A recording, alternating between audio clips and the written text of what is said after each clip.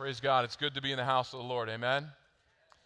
You may have noticed worship had a little more bass to it today. We lost some of our altos and our sopranos. We have close to 120 women that are away on a women's retreat. And for those of you ladies who couldn't get there this year, you got to get there next year. They're having a tremendous time. Coming back later today, to all the dads that are holding down the fort, keep going. A couple more hours. Remember when my kids were little and my wife would go away, people would always say to me, "Oh, you're babysitting this weekend." And it would drive me nuts. I'm like, I'm not babysitting. They're my kids, right? You don't babysit your own kids. Anyway, a pet peeve there. But we're thankful for what the Lord is doing there and thankful just for his provision in our lives. I believe God has a word for us as well this morning. Amen? You came through the doors. Hopefully you got a note sheet. Encourage you to pull that out. Encourage you when you come to church to bring your Bibles, bring a pen, and take some notes. This is not a community group week, so there's no fill in the blank, but I believe if you write some things down, it'll be a blessing to your life. Amen? Maybe we get a little more light in the house just so people can take notes. If you don't want to write it down, you can do it on your phone. I'm trusting that you're taking notes. And anyway. In August of the year of 1513, a monk was teaching his seminary students about the book of Psalms. And as he taught on the peace that the psalmist was talking about, he realized his life was anything but peaceful. His life not only lacked peace, but it lacked an understanding of God's grace. And he read in Psalm 31:1, in which David declares to God, "In your righteousness, deliver me." But as he read those words, he was confused on how God's righteousness could deliver. He thought surely God's righteousness would only condemn him to hell. But then he came across a verse in Romans chapter 1, verse 17, in which Paul writes these words, "For in it," referring to the gospel, "in the gospel, the righteousness of God is revealed from faith for faith, as it is written, the righteous shall live by faith." The monk's name was Martin Luther, and he went on to say this about that one verse in Romans. He said, "Night and day I pondered until I grasped the truth that the righteousness of God is that righteousness whereby through grace and sheer mercy he justifies us by faith. Therefore I felt myself to be reborn and to have gone through open doors into paradise." This passage of Paul became to me a gateway into heaven. Because of this verse, Martin Luther was born again, and what we know as the Reformation began that day in his heart. Hundreds of years later, in May of 1738, a failed minister and missionary was in a Bible study where someone read aloud from Luther's commentary that he wrote on the book of Romans. And here's what he said about that moment. He said, "While he was describing the change which God works in the heart through faith in Christ, I felt my heart strangely warmed. I felt I did trust in Christ, Christ alone, for my salvation, and an assurance was given me that he had taken away my sins, even mine." That minister was a man by the name of John Wesley. And that night he was truly saved, and he went on to lead the great evangelical revival of the 18th century. This week we are jumping into the book of Romans, and it's a book that I've desired to preach on for some time, but to be honest with you, I've never felt up to the task, and the truth is I still don't feel up to the task, but here's what I know today. I trust the Word of God to speak. Amen? Trust the Word of God to speak. John Calvin said this of the book of Romans. He said, "When anyone understands this epistle, he has a passage open to him to the understanding of the whole of Scripture." And here's what I want to say as we dig into this together today, that our mission as a church is to make fully devoted followers of Jesus Christ. And we believe that happens as you encounter the presence of God in worship, yes, but even more so as you encounter God through his word. And so that's why as a church we're committed to teaching from the Word of God. We're committed to doctrine because we want you to experience the life change that comes from knowing God's Word and actually applying it to your life. Now, in the book of Romans, you're going to find it's full of life-changing truth. But in order to receive that truth, you're going to have to approach this book with some effort and some determination. This past week, I was putting together this little greenhouse for my wife, and the instructions, I'm reading them, they're very hard to understand. You know, there are technical writers that's all they do is they write instructions. This technical writer wasn't very good. And so I'm trying to put this thing together and figure it out. And I'm like, how come they didn't hire the IKEA guys? You know, they're the best technical writers. Give me an Allen wrench and IKEA instructions. We're good, right? But I'm trying to put it together, and it took some effort, but I didn't stop because I knew my wife wouldn't let me stop. And I pressed on, and I got it done, and it's still standing today. It was worth it, okay? There's going to be times in this journey through Romans where you're going to have to press in some and do the hard work. Not because Paul is a bad writer, but because he's talking about deeper things than just putting together a greenhouse, okay? We're going to get a little deep here. And so you're going to have to do some hard work to really understand what the Holy Spirit says through the Apostle Paul. I'm going to try to do the heavy lifting, but I need a commitment from you to be here and to be reading. Are you with me? Like 5 of you. Are you with me? Good. Because I can tell you this, it's going to be worth it. It's going to be worth it. And so we're going to take our time in this book. We're going to go line by line. We're going to go verse by verse. I trust you did your homework this week and read Romans chapter 1. If not, there's grace extended because we're going to be here in the first chapter of Romans for a few weeks. And before we read in Romans chapter 1, let me give you some context of this phenomenal letter written by Paul to the church in Rome. If we look at the overall structure of the New Testament, we know that it begins with the 4 Gospels, right? We have Matthew, Mark, Luke, and John. Okay, talk to me this morning, right? The Gospels. It's really a fourfold testimony of the life of Jesus. Now, after that, the second section of the New Testament is the historical section, okay, which tells us about the birth of the early church, the spread of the gospel. That's in the book of Acts. I'm like, please, we were there for a year, right? And then following the historical section, we get into the book of Romans, and from there until the book of Revelation, we get the letters, also called epistles, which are written by men of God to different churches and to leaders because of different situations that they're going through. And so Romans is the first book of this section of letters, and it's written by the Apostle Paul. Now, it's almost universally agreed that Paul wrote Romans from the city of Corinth as he was on his 3rd missionary journey. Remember, we followed his journey through Corinth, right?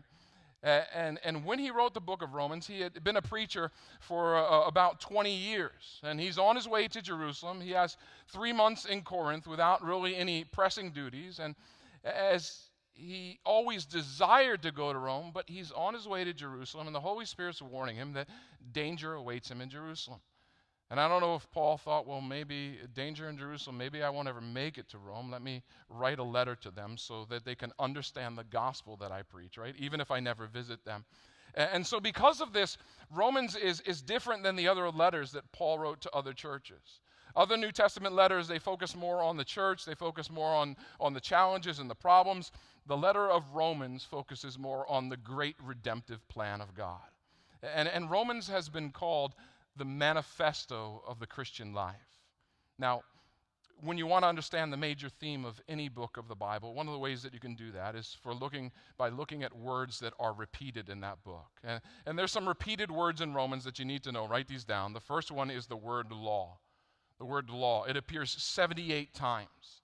And it doesn't just refer to the law of Moses. Sometimes it's used like a principle. Like we talk about the law of gravity, it's a principle that we understand, right? Now, Paul will say, for the law of Christ Jesus has made us free from the law of sin and death. He's not speaking of the law of Moses. He's speaking of the principle of life and the principle of faith versus the principle of death. But 78 times the word law is used in the book of Romans. The next word you need to see is the word righteousness. Righteousness, it appears 66 times. And finally, the word faith, it appears 62 times. So by just looking at those 3 key words alone, law, righteousness, and faith, you get a pretty good idea about the theme of Romans. The theme of the book of Romans, put those words together. Romans shows us how we are made righteous before God by faith and not by the law. This is why Romans is called by Luther, he called it the chief part of the New Testament and the perfect gospel, the absolute epitome of the gospel. We are made right before God. We are giving a righteousness by our faith. Now, the great summary statement of the entire book is found right in chapter 1, and it's verses 16 and 17. Paul writes these words. He says, "For I'm not ashamed of the gospel, For it is the power of God for salvation to everyone who believes, to the Jew first, and also to the Greek. For in it the righteousness of God is revealed from faith for faith, as it is written, the righteous shall live by faith. The pure gospel. And it's why a study of the book of Romans can be found in every major revival in church history. Just think about that for a moment.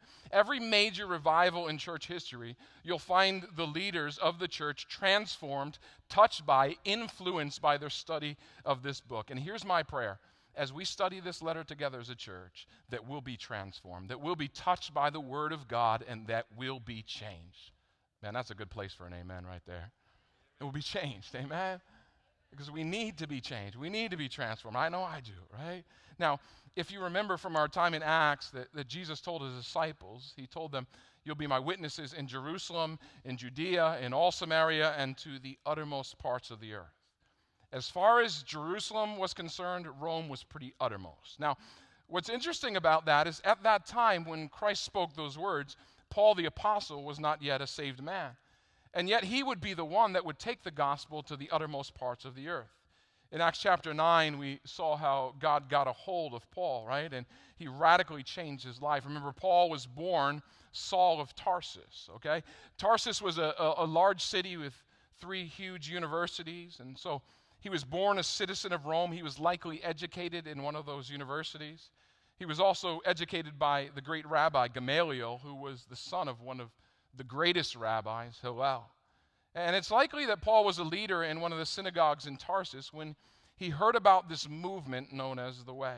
Now, like many Jews in his time, when he heard about the teachings of Jesus, he saw them as a perversion of Judaism. And so he set out to eliminate those teachings. He went to Jerusalem, he went to Judea to hunt down these Christians. And from Jerusalem, he actually received permission to go to Damascus to persecute the Christians in that town of about 150,000 people. But on his way to round up what he considered like renegade Jews, again, he believes they're perverting the gospel. After 6 days, he's almost to the city when a light shines from heaven and he hears the voice of Jesus, Saul, Saul, why are you persecuting me? And Saul asked the question, who are you, Lord, right? Now, I for one believe that at this point, the Holy Spirit was already convicting Saul's heart. Because while in his head, he knew that these Christians were not in line with the Jewish leadership, I'm sure in his heart, he could not reconcile how they would always respond with such grace, right? Even when they were persecuted, it was always grace. But when the voice came from that light and he heard, I am Jesus whom you're persecuting, at that moment, his world was completely turned upside down.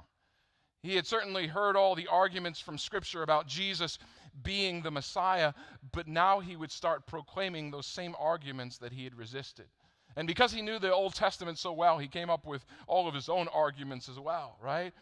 In Paul's life, there was this drastic change. There was this immediate change. And so getting to our text, Paul introduces himself. Are you there? Romans 1, verse 1. He says, Paul, a servant of Christ Jesus, called to be an apostle, set apart for the gospel of God. Now, in our Western culture, when we write a letter, we usually put our name at the end of the letter, right? We put the recipient's name, dear so-and-so, right? So if this were a Western letter, we would say, dear Romans, right? And then we'd have 16 chapters, and then finally it would be Paul, the apostle, servant of Jesus Christ, right? But can you imagine reading that on a scroll? Like you're going through the scroll, okay? We usually flip over. I do this. If I get a letter, I want to know who wrote it to me before I read it. Anyone with me, right? I read, okay, that's who it's from, right? But can you imagine going through a scroll all the way to the end and be like, man, this is really good. I wonder who wrote this, right? And you get to the end, oh, Paul wrote it, right? And so I think it's better that they begin the letter by saying, hi, this is me. I'm writing the letter, right? You don't have to go to the end to find out who wrote it, right? The author always names himself or herself first in ancient literature. And so Paul introduces himself, and right away, here's what he says, I'm a servant of Jesus Christ. Now, the Greek word there is the word doulos, and it really means a slave, more accurately. You see, Paul's favorite way of referring to Jesus is Lord. The Greek word means master, and Paul understood that he is a slave of his master, Messiah, Yeshua, Jesus Christ. He begins the letter to the Philippian church in the same way. Now, this understanding that he's a slave or he's a servant of his master is connected, I believe, to his call to apostleship. He says, called to be an apostle, set apart for the gospel of God. He writes that he was set apart for the gospel. He's a representative of Jesus primarily to the Gentiles. Now, in some ways, Paul's calling as an apostle is unique, right? I mean, he would end up writing a lot of the New Testament, right? And though he never met Jesus during his earthly ministry, Jesus appeared to him. He also met with the apostles who walked with Jesus. He learned from them. He had many direct revelations from Jesus himself. And so there are 12 apostles that were to convey Christ's message to the world. And Paul declares this in 1 Corinthians 5:8. He says, I'm like one who was untimely born, meaning I arrived late to the party, but I did see the risen Jesus on the road to Damascus. You know, when we read about men like Paul in Scripture, we can tend to think of them as like Christian superheroes, right? You almost picture them with a cape on. They're like these superhero guys, right? And while we long to be like them, we know we will never write anything with the authority of Scripture, right? But like Paul, I want to say this, you and I can be a slave of Jesus Christ. Our lives can be, and our lives should be set apart for his use. You see, before coming to Christ, Paul was a Pharisee. Remember that? And that word comes from the Aramaic, which means to set apart. The Pharisees were the ultra-religious. They wore special robes and didn't want to be contaminated by others. They thought they were set apart to obey the law in a special way, but in most cases they were just set apart to arrogance and pride. But now Paul realizes he's set apart for something far more important. He's set apart for the gospel. You see, as a Pharisee, he knew what he was set apart from, but now he knows what he's set apart for. And can I tell you, there is a difference. We too, you and I, are set apart for the gospel. We are called to be light in a dark world. While we're not called to be an apostle in the same sense that Paul was, again, we're not going to write the New Testament, okay? It's already written. But we are all called to be God's children by faith. We are called to set apart, to offer light and hope to those who live in sin and darkness. Understand that man is so selfish and so sin sick that he doesn't even realize it. And when push comes to shove, in our world, it's every man for himself, right? And so all that sin, all those addictions, we know they only lead to destruction. Sin leads to enslavement, but the gospel is good news because it offers a solution to the enslavement of selfishness and sin. The gospel brings freedom from guilt. It brings freedom from shame.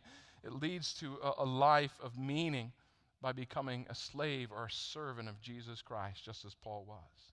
Now, if you look at verse 1 and you applied it to your life today, could you say with sincerity that you're a servant of Christ, called to be an apostle, and you're set apart for the gospel? Let's put your name in there and let's say it together.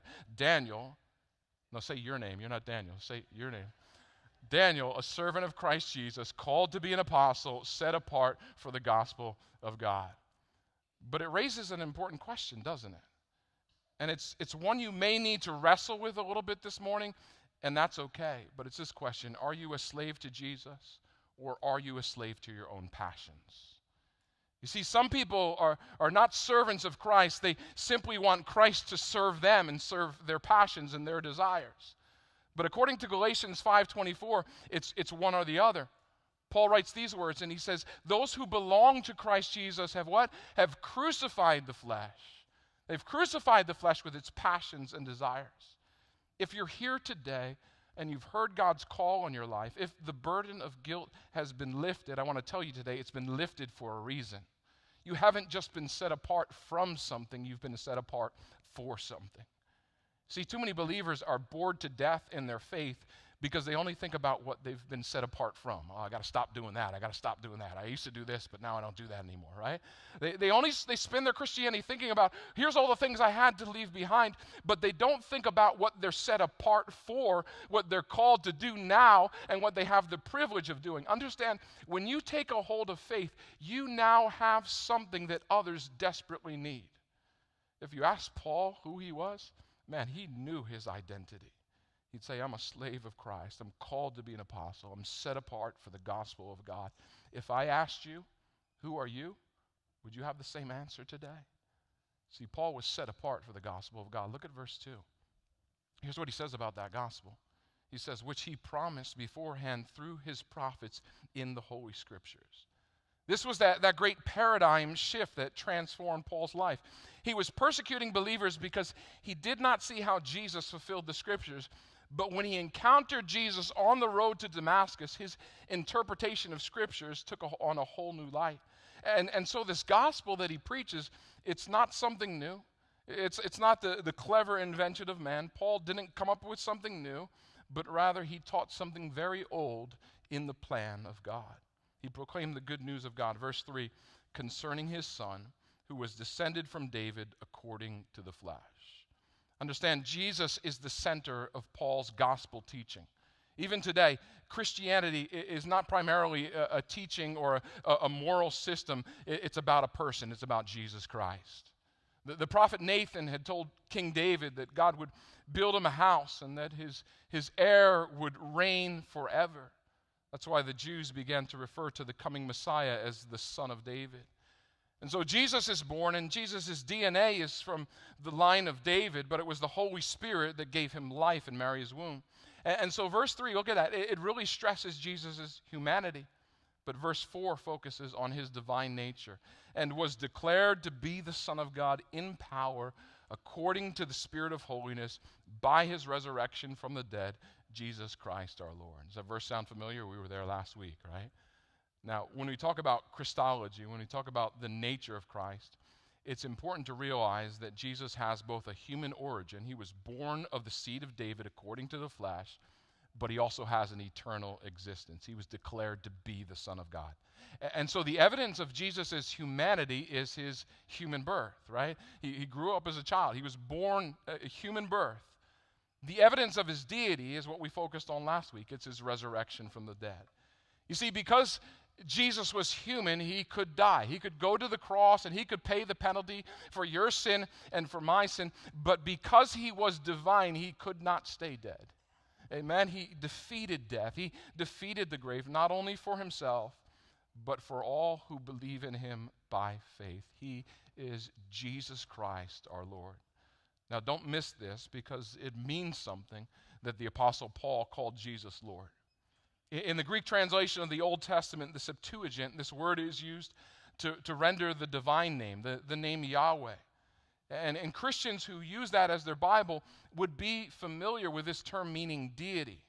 And then he writes this, through whom we have received grace and apostleship to bring about the obedience of faith for the sake of his name among all the nations. Paul's writing to the believers in Rome, but he's saying, I'm a part of you guys. We, right? We. And this is for us today as well, as believers. Through Jesus, we have received grace. See, before Jesus, you and I had no hope of anything except for judgment. But God so loved the world that he sent his only Son. It's because of grace. It's not because of anything that we've done. It was only grace that caused God to stoop down. It is his unmerited favor toward us. We have received grace, amen? And it's a grace that reaches down. It's a grace that pulls us out of the mire of sin that would destroy us and condemn us to hell. We've received a grace that has made us children of God, a grace that's moved our hearts to reach out towards his hand, and it is that same grace that will keep us until we're home. You see, Paul's gospel isn't just theory. It's not just philosophy. It's not even just, okay, great theology. It is. But it's actually life-changing good news. The gospel gave Paul grace and apostleship. And one of the reasons those two gifts were given was to produce obedience to the faith. You see, without grace, he could not have been an apostle. Without grace, you and I can't be apostles. We can't be sent out, right? Without the grace of God. But through the Son, you've received grace and apostleship. And that word apostle, it sounds like a big word, right? It's somebody's high status if they're an apostle. No, it simply means this, sent one. Each of us, we are called to be Christ's messengers by the way that we live our lives and by the things that we actually do. Grace and apostleship are ours today in order to bring about obedience of faith for the sake of his name among the nations. Paul uses that term obedience of faith as a way of saying salvation. But here's the thing, obedience is not what saves us. And yet if we are saved, then Jesus is our Lord and Jesus is our master, and so we are serving him. Amen? That means we're obedient to the faith. True faith results in obedience to God. We're saved to obey Jesus as Lord. And here's the reality. The more we live under his lordship, the more we submit to him, the more we find out this is actually the best way to live. Now, some might ask, can you be saved and not obey? I would say yes, because no Christian has obeyed completely and fully from the time of their salvation until the point of death, right? Only Jesus lived a sinless, perfect life. And so this idea of obedience of faith, it's really an increasing in Christ-likeness, right? We're being changed, we're being shaped to look more and more like him. And many of you would say, I'm not where I want to be, right? But I thank God I'm not where I used to be. Christ is changing me. He's shaping me, right? He's making me obedient to the faith. And so we're called to be Christ's messengers by the way that we live our lives. We're saved to obey Jesus as Lord. Now, here's the thing. Christians can disobey God, but here's what you'll find. You'll be miserable doing it because you'll be grieving the Holy Spirit that lives in you, right? And so that's a good thing. Conviction is a good thing because it causes us to turn to Christ. At the same time, James 1:22 tells us that there are those who deceive themselves. There are those who live in habitual disobedience to God who've never known salvation. Oh, they may do religious things. They may go to church from time to time. They may go through the motions, but they've never known obedience of faith. You see, simply calling Jesus Lord is worthless unless you've surrendered to him as a Lord and you're now living a life that's directed and empowered by the Holy Spirit. Look at verse 6, including you who are called to belong to Jesus Christ. Again, it's not just the lost who are called to obedience to the faith, it's all who belong to Jesus. Verse 7, to all those in Rome who are loved by God and called to be saints. Now, remember, when Paul wrote this letter, he'd never been to Rome. He didn't found the church in Rome. It seems like the church in Rome began somewhat spontaneously as Christians came to that great city. They settled there. Remember, Acts chapter 2, it describes how on the day of Pentecost, there were those that were there from Rome. There were Jews that were present that day. And so they get saved, they are baptized, they return home, and there's this Christian community in Rome. And it's likely that Christians continually migrated to Rome from all different parts of that region. And so it shouldn't surprise us that a church started there spontaneously without being planted by the Apostle Paul. But even so, through his travels, Paul knew many of the Christians that are now in Rome by name. He's going to mention them at the end of his letter. But even if Paul only knew many of the Christians in Rome by acquaintance, here's what he knew. He knew two things about them, and there are two things that are true of every Christian. He knew this, that they were loved by God and that they were called saints. Beloved of God and saints. Now, I know the ESV says called to be saints, right? But if you look for those words to be in the Greek, they're not there. You won't find them because those words were actually added by translators to try to make sense of the sentence. But in reality, I don't think they're needed. You can just say called saints. They were not called because they were saints, yet they became saints because of their calling.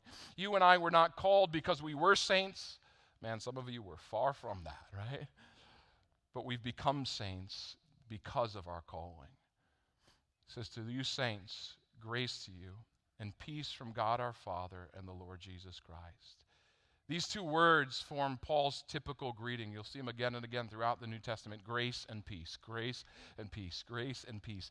It's a combination of Greek and Hebrew ideas. He's combining the Greek idea or the Greek greeting of grace with the Jewish greeting of peace. Grace is, as we said, it's the unmerited favor of God. And it only comes to us from God in Jesus. But peace is the Hebrew word. What is it? Shalom. Come on, you got to know that. We live in Rockland County. You got to know shalom, right? Shalom, right? And you hear that word shalom, it's more than just peace. It really is. It's really the presence of every good thing in life, from health to prosperity to relationships. And these two things, grace and peace, can I just say this morning, they're better than anything that this world can offer us. Grace and peace, they're really priceless. What would you give to have your life filled with grace and peace? Some of you here today, you say, Pastor, I'd do anything to have grace and peace in my life today. Well, if that's you, here's the good news. Those things are yours in Christ Jesus. Those things are yours in Christ Jesus. You may say, well, if they're mine, why am I not sensing that today? Why don't I have grace or peace? I don't feel like they're mine today. Well, here's the reality. In order to live into those things, there's only one position that Christ can hold in your life. It's the position of Lord, doulos, master. And so it brings me back to a question I asked earlier. Is Jesus the Lord of your life? I mean, really, honestly, is he the Lord of your life? Are you a slave to Jesus Christ, or are you a slave to your own passions and your own desires? Here's what I find. Many people won't surrender their lives to Jesus because they think, man, if I do that, I'm going to somehow miss out. So let me go live my life first. I'm going to do all these things, and then maybe I'll surrender to Jesus. It's the oldest lie in the book. It's what Satan said in the garden to Eve. Did God really say? He said, God knows that if you take this, that you're going to be able to see it. Things will be better. God's holding out on you. Can I just say today, God is not holding out on you. He wants to be your Lord. He wants to be your master. And here's the thing, Christianity is not so much about striving as it is about surrender. If you would surrender to him, if you would say today, Lord, I want you to be my servant and my master, I can tell you this, then grace and peace can flow into your life. So many people, again, don't receive that grace and that peace because they're too busy enslaved to their own sins and their own passions. And because of that, they never know the grace and the peace of God in their lives. I want to plead with you today, don't let that be you. Don't let that be you. Let your identity be found in what God has called you to, that you would be a servant of Christ, called to be an apostle, set apart for the gospel of God. Would you stand with me as we close today? As we close with a song of worship, it's really a prayer, but this is a good time. This is a good moment to commit or recommit your life to the lordship of Jesus Christ. And maybe you're here and you would name the name of Jesus and you'd call yourself a Christian if somebody asked. But if you're honest today, you're not submitted to his lordship. You're doing your own thing, and then every once in a while you come back to him and say, God, here's what I need. But you're not submitted to his lordship. I want to tell you today, the greatest thing you can do is surrender. Surrender your life to him. Allow him to lead you. Allow him to guide you. Allow him to fill your life with peace. So with heads bowed around the room today, I want you to just take a moment before we sing, before we move on, just between you and God. Right now, just once again, to surrender to him. He knows. He knows it all. You can fool others, but you're not fooling him. So just take a moment between you and the Lord. Just surrender anew to him today. Recognize him as your Lord and your master. Just let your prayer be, Lord, lead me, guide me. Allow me, Lord God, to proclaim your gospel this week. God, would you use me? I guarantee if that's your prayer that he'll answer it. But let's take a moment before we close with a song.